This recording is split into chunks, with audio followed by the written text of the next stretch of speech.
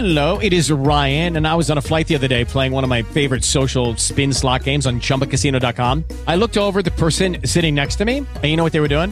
They were also playing Chumba Casino. Coincidence? I think not. Everybody's loving having fun with it. Chumba Casino is home to hundreds of casino-style games that you can play for free anytime, anywhere, even at 30,000 feet. So sign up now at ChumbaCasino.com to claim your free welcome bonus. That's ChumbaCasino.com and live the Chumba life. No purchase necessary. VGW. Void where prohibited by law. See terms and conditions. 18+. Welcome to Reporters Roundup on this Wednesday, January 17th. Here are the stories making news right now. Riding out the storm in Worcester. I'm Chris Farmer. I'm Carl Stevens. A man in Worcester crashes his car, OD'd on heroin, and his daughter was in his car. The president's doctor gives him a clean bill of health. I'm Stephen Portnoy at the White House. I'm Adam Kaufman. Claude Julien coming back to the Garden tonight with his Canadiens to face the Bruins, and no more drama for the Celtics and Isaiah Thomas. Bitcoin is sliding, and some traders are blaming the moon. I'm Tracy Junkie for Bloomberg Business. And on Wall Street, the Dow is now up 215 points. WBZ News Time coming up to 12:31. This portion of the news is brought to you by Toyota's official website for deals, buyatoyota.com. Well, there's not much going on around here right now, but it's a winter storm warning out in central Massachusetts. WBZ's Chris Fama joins me here in the studio because earlier today you were out and about. Oh, the trials and tribulations of someone who does our storm coverage at WBZ. Yeah, you get out there early in the morning. I was out in Worcester probably 4 o'clock, and we're interviewing people, and we're going through our paces and putting sound into our laptop. Well, over the course of time and while searching for Wi-Fi, my laptop starts going down. So I pull over to the side of the road. I'm trying to find Wi-Fi somewhere, and what pops up at the top with the strongest signal? Bagel Time. Bagel Time. Bagel Time, run by our good friend Mary, and I work at Bagel Time. So I popped into Bagel Time. I said, I see you have Wi-Fi. Would you mind if I sat down and just worked a little bit here? And they're like, no, come on in. And they were just the sweetest people. They had their regulars coming in, and it was just a terrific time. I brought back some of the bagels. Those were delicious bagels. They were good. I had one, and thank you so much. They were very, very good. Don't thank me, thank Mary, and I work at Bagel Time. Mary! And do we know what Mary was doing there so early in the morning? What? My customers, they need me. They need the coffee and the bagel, so that's why I came. That's what she does. So it was great because the roads weren't that good, but they weren't that bad. I was able to move around Worcester. I was up at the airport. I'd gone down by WPI, which is how I ran into Bagel Time, and I knew the place because I had a friend who went there. And I was, the roads were tough, but people had to go where they had to go. I talked to a student who was walking because he had a lab that was due. I ran into a couple of police officers who were working on details, but it was a much slower scene, and the snow much more severe out in central Mass. Mary, and I work at Bagel Time. Mary! Mary. All right, that's WBZ's Chris Fama with us on Reporters Roundup. You're listening to Reporters Roundup on WBZ. So is it a Bitcoin burst? Good question. Because a precipitous drop in the cryptocurrency over the last few days has some online investors a little nervous. Tracy Junkie joins us from Bloomberg Business. Tracy, what is with these wild swings for Bitcoin? Well, Bitcoin has always been extremely volatile, Rod. It's just that more people have been watching since Bitcoin reached a record last month of nearly $20,000. And it has collapsed to about half that today, right now trading at $9,961.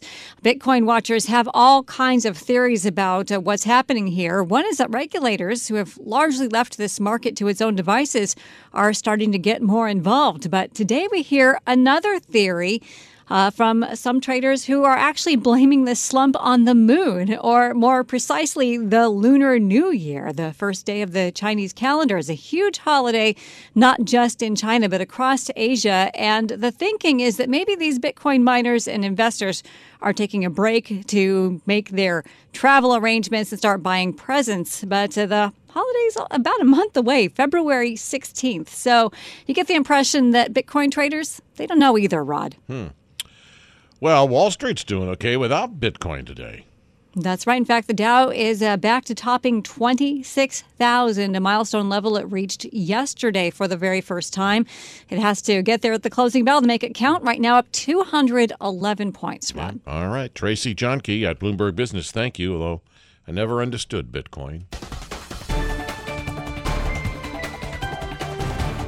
Steve Bannon, former White House chief strategist, refused to answer questions of the House Intelligence Committee and has now been subpoenaed. It's reported that Bannon has now cut a deal with special counsel Robert Mueller to avoid testifying before a grand jury in that Russian investigation. CBS News legal analyst Andrew Cohen on the Ring Central Newsline joins us. And Steve Bannon has become a real popular guy these past few days, hasn't he?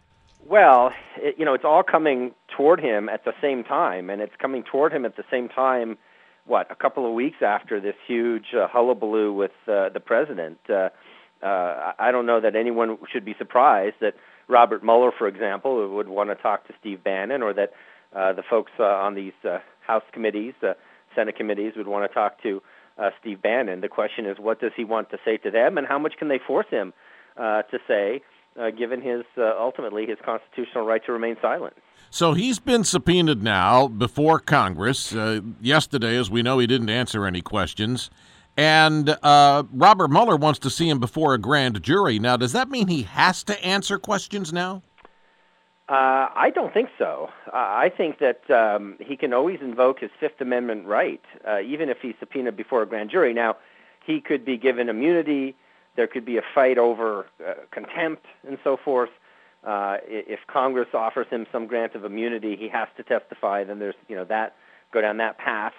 My sense is, though, that he is going to invoke or has invoked some form of executive privilege. And of course, a couple months ago, the Attorney General, Jeff Sessions, when he appeared before Congress, sort of said that he thought that answers to some of his questions would implicate executive privilege, and so he didn't answer.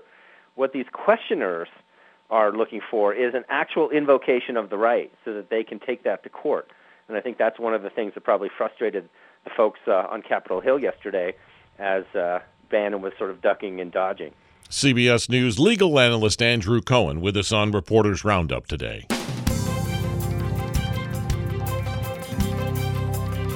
We have a shocking story out of Worcester to tell you about, where a man crashed his car with his 6-year-old daughter in the vehicle. Now, the man overdosed on heroin. WBZ's Carl Stevens and the Ring Central Newsline is following the story. Joins me here in the studio. Anyone hurt here first? The 6-year-old daughter was fine. The man did not suffer any injuries as a result of the crash, but he almost died because of the heroin overdose. First responders had to give him Narcan. Yeah. The deputy fire chief spoke to WBZ-TV and said, we've been doing this day after day after day.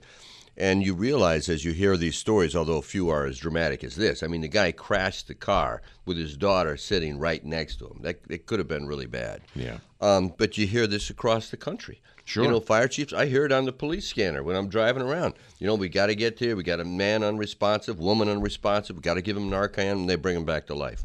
So it's one community after another responding to this. But luckily, in this particular case, nobody was hurt. Now, opioids was the topic of conversation, front and center, if you will, at the State House yesterday as lawmakers heard testimony concerning a new proposal from the governor. This has been a big deal for the governor for quite some time. Sure has, if I remember, in 2016, there was a law made Massachusetts the first state in the country to put a limit, that 7-day limit on initial opioid prescriptions. And you're right, yesterday there was a hearing on his latest proposal, and that would do a number of things. It would create really new pathways for addicts to access treatment, also more education for young people to understand what the terrible ripple effects are of opioids. And he's also proposed giving the state more control over the licensing of recovery coaches in this ever-emerging space.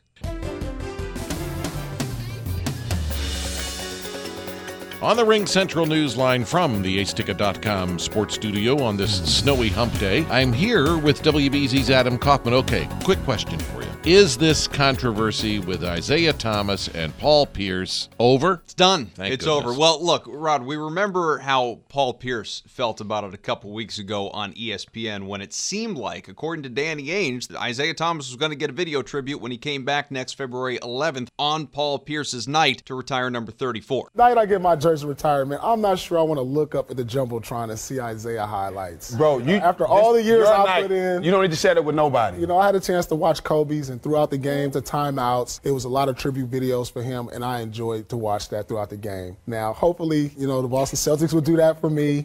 I'm not sure if I want to see an Isaiah video that night. So is that selfish? Maybe a little bit. I don't maybe, think maybe, it's. maybe I a don't little think bit. so. Well, I just mean that the ceremony is after the game. There are like 25 timeouts during a game. Couldn't spare 1 minute for Okay, Isaiah Thomas. then let me ask you this. But it's fine. I don't even care. I support the decision. You don't even care. No, the point is Isaiah Thomas has walked away from the cloud. He was getting all sorts of backlash, and he tweeted yesterday, "I'd like to thank the Celtics for their gracious offer to play a video tribute on February 11th, celebrating my 3 years in Boston." Wasn't even quite 3. No. But since it appears this has caused some controversy with Paul Pierce's night, I'd ask the Celtics instead to focus all of their attention on number 34's career. That's nice. It is nice. You know what's also kind of nice and fun? A couple of Pierce's old teammates with the Celtics returned last night with the Pelicans, Tony Allen and, of course, Rajon Rondo. Tony Allen, wholeheartedly against Isaiah Thomas sharing that night with Pierce, said they don't belong in the same frame. And then Rondo, another emphatic one. I do think Isaiah Thomas holds a lot of value for helping the Celtics to where they are from where they were when he arrived, which was a sub-500 team. We all know it's well documented. Helped in the recruiting. He had a phenomenal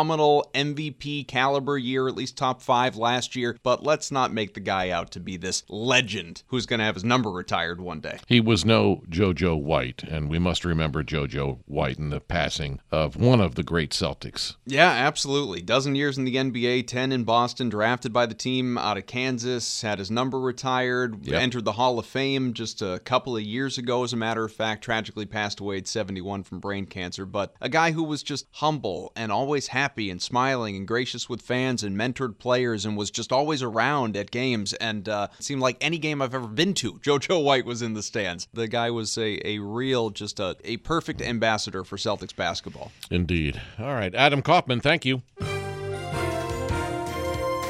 Well, in Washington, Congress is still working on their spending plan to fund the government after this Friday. Also, a plan to keep DACA in place. Joining us from Washington, ABC News correspondent Karen Travers. So, Karen, are we going to have a deal here or not? Well, there's two things that we're really looking at right now for a deal. The first question we'll say is, are we going to have a deal on DACA and the Dreamers by Friday? I wouldn't expect that, but, you know, stranger things have happened, and maybe Congress can figure this out. But that's looking unlikely over the next 48 hours. The bigger issue, the one that has the more urgent deadline for Friday, of course, is funding the government and avoiding a shutdown at midnight into Saturday. Right now, here's how things look. House Republicans say they're going to vote on a measure tomorrow, maybe early Friday, that would fund the government through February 16th. So, yes, we're looking at yet another short-term funding bill. And this package that they've put together, they think they can get it through with just Republican votes in the House. But in the Senate, that threshold's a little higher. So they're essentially daring Senate Democrats to vote no and thus shut down the government. They've included a 6-year extension of the Children's Health Insurance Program, the S-CHIP program that we've talked about a lot, that Democrats have called for. And basically the Republicans are calculating that they have sweetened this deal enough so it would be very difficult for Democrats to vote against it. But for now, they are united in their opposition unless there is a DACA deal as well. We'll see how the back and forth goes now over the next 2 days. Yeah, back and forth. I mean, people are getting tired of this kicking the can down the road. Mm-hmm. Yeah, I mean, while they keep doing this, there is certainly frustration from lawmakers of we can't keep doing this. I mean, I think this would be the 4th short-term funding bill since the fiscal year began in early October. You know, that September 30th deadline, it's not negotiable. It's every year. This is not like this deadline snuck up on them. And just over the last couple of years, this has been the approach to doing this. And I'm feeling good.